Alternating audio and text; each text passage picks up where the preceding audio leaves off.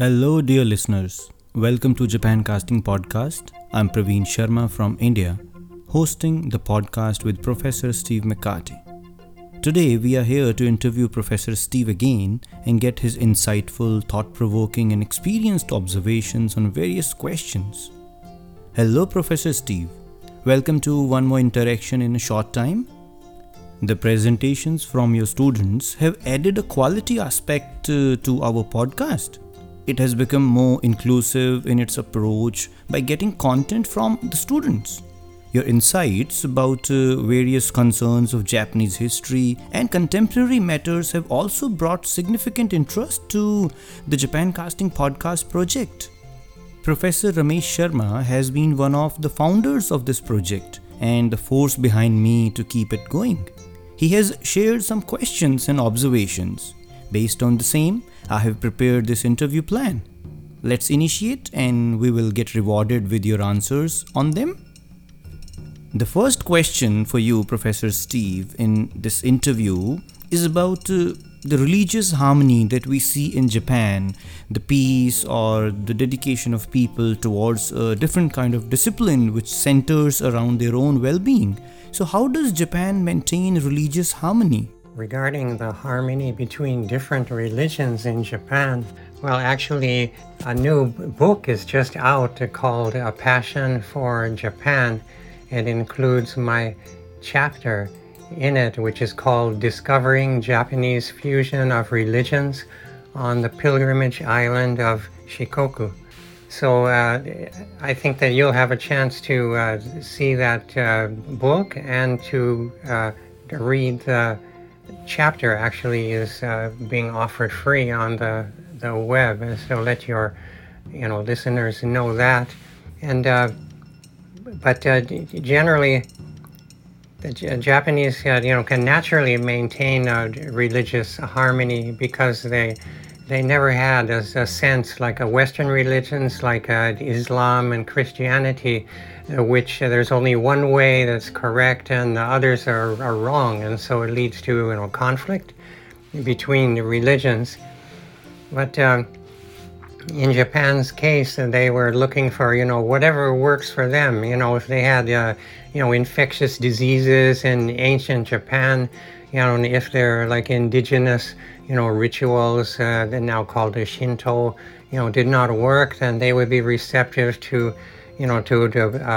Buddhist spells, or Lucky Charms, coming from China, and or anything that that they would hope would work. And so like I was saying, so they don't have like a sense of absolute religions, but more like a kind of a relative a sense of relative things that don't conflict with each other. So they can hold different religions or even opposite things in their mind, without always having a sense of conflict that it cannot be resolved.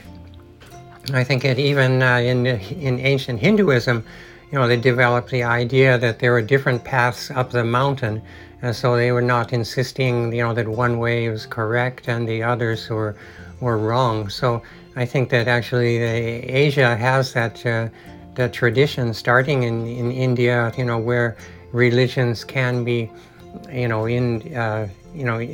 in conflict with each other, or can even be, combined with each other to make a greater system. So that is called syncretism.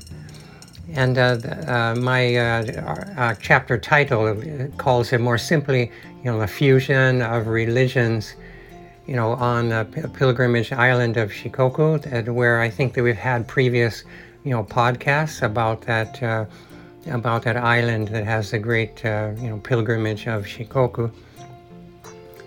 So I hope that answers your question, and that you and your listeners will be able to see the book, A Passion for Japan, or to read the chapter online, Discovering Japanese Fusion of Religions on the Pilgrimage Island of Shikoku. Yes, Professor, we are also going to share the link to the book in our blog as well as into the description of this podcast. To add to one more question about understanding the culture of Japan and the character of Japan in the contemporary world, how we see it, what makes the Japanese so punctual in terms of time management? Why Japanese are so punctual with time management? So I think, again, it comes naturally to them from a long tradition. I have one theory that Japanese in ancient times, as a communal society, they had to work very hard and work together to maintain like the cycle of rice production, which was not easy on a land with the kind of soil or volcanic soil and the conditions of Japan. So people had to work really hard and everyone had to get involved. So everyone is planting the rice at the same time in the village, and then everyone is harvesting at the same time. So you get the idea of a very, that could be related to punctuality. And then another big factor is in the Japanese way of thinking that they don't want to bother others. And so if you're late, then you'll inconvenience others. And so that's another factor. So when I was at the first college where I was a faculty member, the boss of the college, had everyone write, what is their, philosophy of life and stuff. And so I was writing all these things about philosophy and psychology but then when the results came out, and other professors were writing things like that my philosophy is not to bother other people. Now these are college professors. And it reminds me that there's a stereotype of Japan that they don't have a sense of irony. But just think that the professors who said, that their philosophy was not bothering people, so it implies that the college was bothering them by asking such a question. So that's a perfect kind of a subtlety of Japanese, irony and their way of communication that you can easily miss, the deeper meanings. And then I think then there's another thing maybe related to punctuality where the Japanese developed traditions that are called like just so, like doing things just so.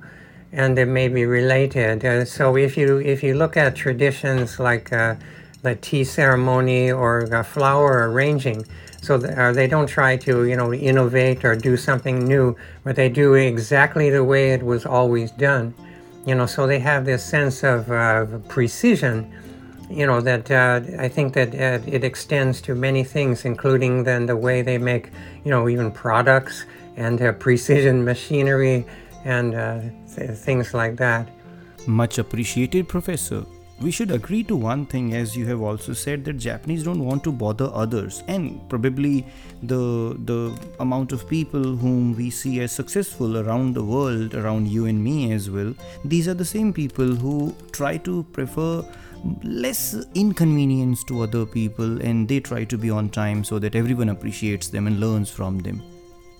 Another question from Professor Sharma. What has made Japan a technology leader, as the society freely uses tech devices for daily life activities?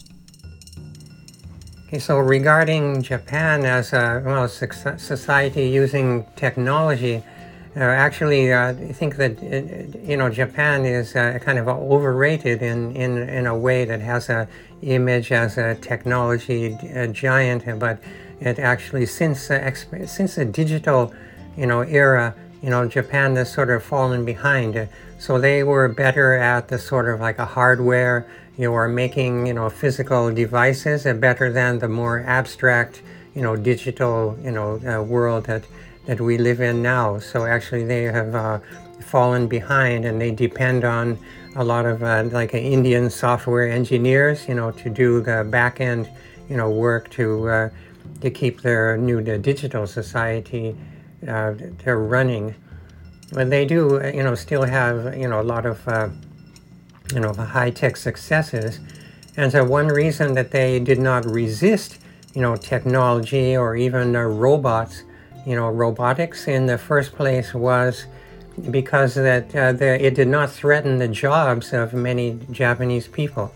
So Japanese have a custom of job security, of not being fired by the companies. So companies demand loyalty of their workers, but at the same time, like they offer them, the lifetime employment, that kind of security, traditionally.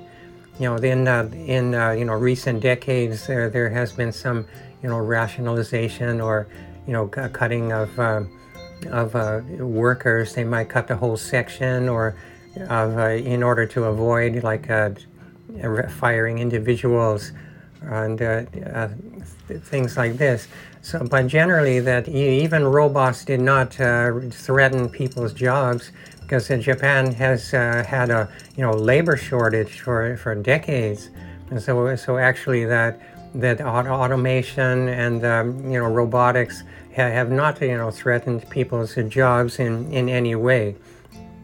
And so then, combined with their culture of cuteness, they have turned robots into something cute.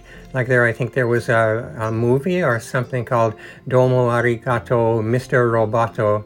So that means just thank you, Mr. Robot. And so that's the kind of the image that they have. Then they're so short on workers to take care of the elderly that they are thinking about having robots use robots to do things to take care of the elderly. But this is very difficult and the kind of not the usual kind of a human touch that is one of the good things about Japan, but just results from necessity and then turning to technology. The next question sounds quite interesting, and I also like it. Japan is a great combo example of natural beauty and technology giant industries. How is this balance maintained that we see aesthetics equally preferred and respected by the Japanese people, almost with the same preference they have been giving to technological developments? So how this particular serenity and peace and balance is being maintained in their life and their work in terms of technology and the appreciation they have for natural beauty? And I must mention this thing to our listeners, that if you see Professor McCarthy's Facebook page or his social media, he has been visiting different places where he clicks beautiful images of flowers and mountains and the nature's beauty. How you and the Japanese people maintain this balance? So now you say that Japan has a great combination of natural beauty and technology with giant industries, and how do they maintain this balance? I think that they don't really try much to maintain a balance that they mostly lost in the period of post-war industrialization. And so they pretty much sacrificed a lot of the recreation potential of the coastline by devoting it to exporting the industries. And so that's another stereotype of Japanese that isn't really true, that they are close to nature. So they are actually more like prefer to live in an artificial environment with air conditioning and heating and the kind of environment of like shopping malls and coffee shops is the environment that they like. But in recent years, I think that there has been less pollution. We're getting really blue skies, in Japan, partly because the Chinese industry is down and not pumping out pollution that combines with the dust from the Gobi Desert and other things like this. So even cities like Osaka, where I live near, are enjoying blue skies and kind of a nice natural beauty.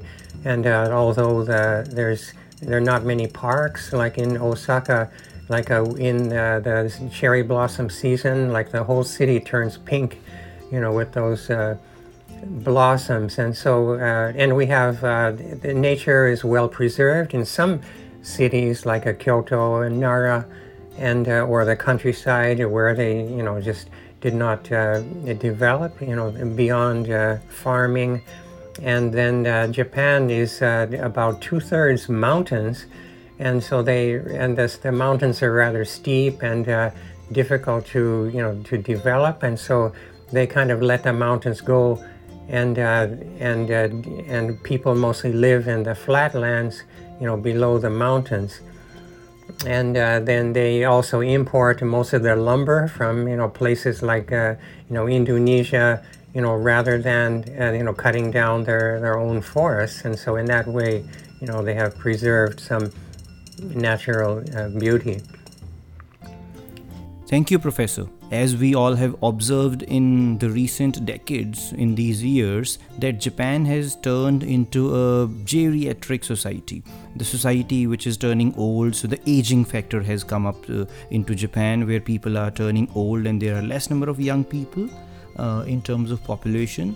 So what do you think that being a geriatric society, so what values are the younger generations have been provided with, and do they respect their seniors and elders who have been guiding them and have taken Japan to such heights in the world?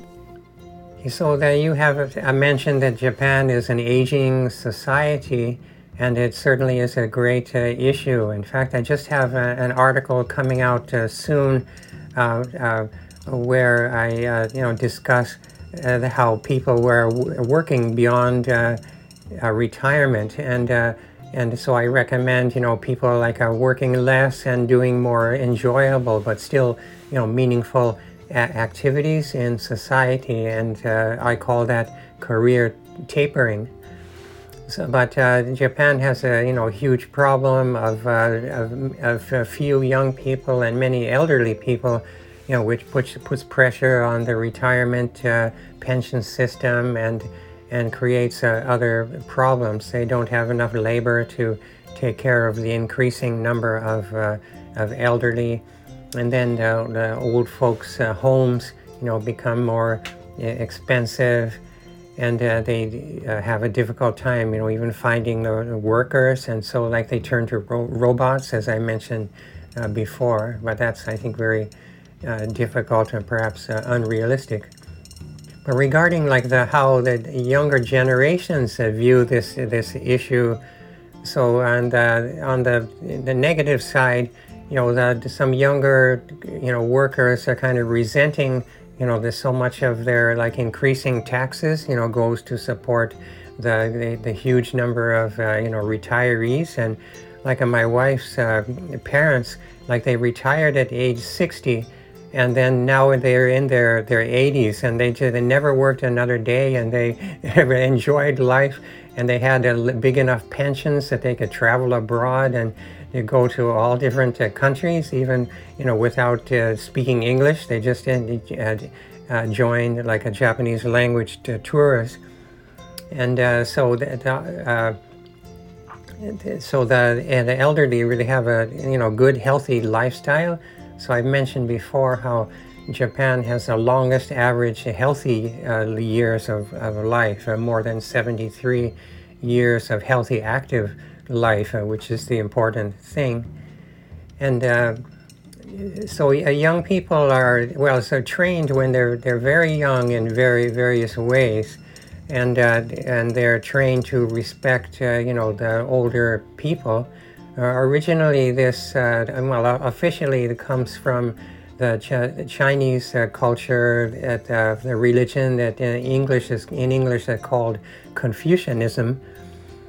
And that is, with they have called like a filial piety and all these other things. Like the younger, even siblings, younger brothers and sisters will respect the older ones, and so of course younger people respect the older ones, and And there in traditional Japanese society, there were like seating arrangements, like where the older ones were the more important and would sit in the, at the head of a table and things like this.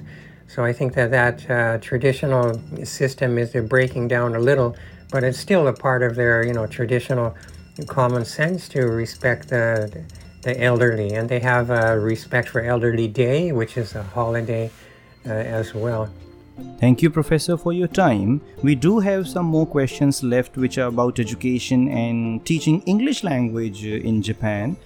How English language teaching and learning is taken up in Japan, how they use and see this language. We shall ask you these questions in our new episodes, which will come next week. We invite our listeners to visit our blog Japancasting Podcast on eklavyaparv.com and listen to Japancasting Podcast on Spotify, Apple Podcasts, Ghana.com, Google Podcasts, and wherever you can find podcasts online. Thank you very much, Professor Steve. We shall wait for you in our new episode, which will focus on some questions about Japanese education system. Thank you, everyone.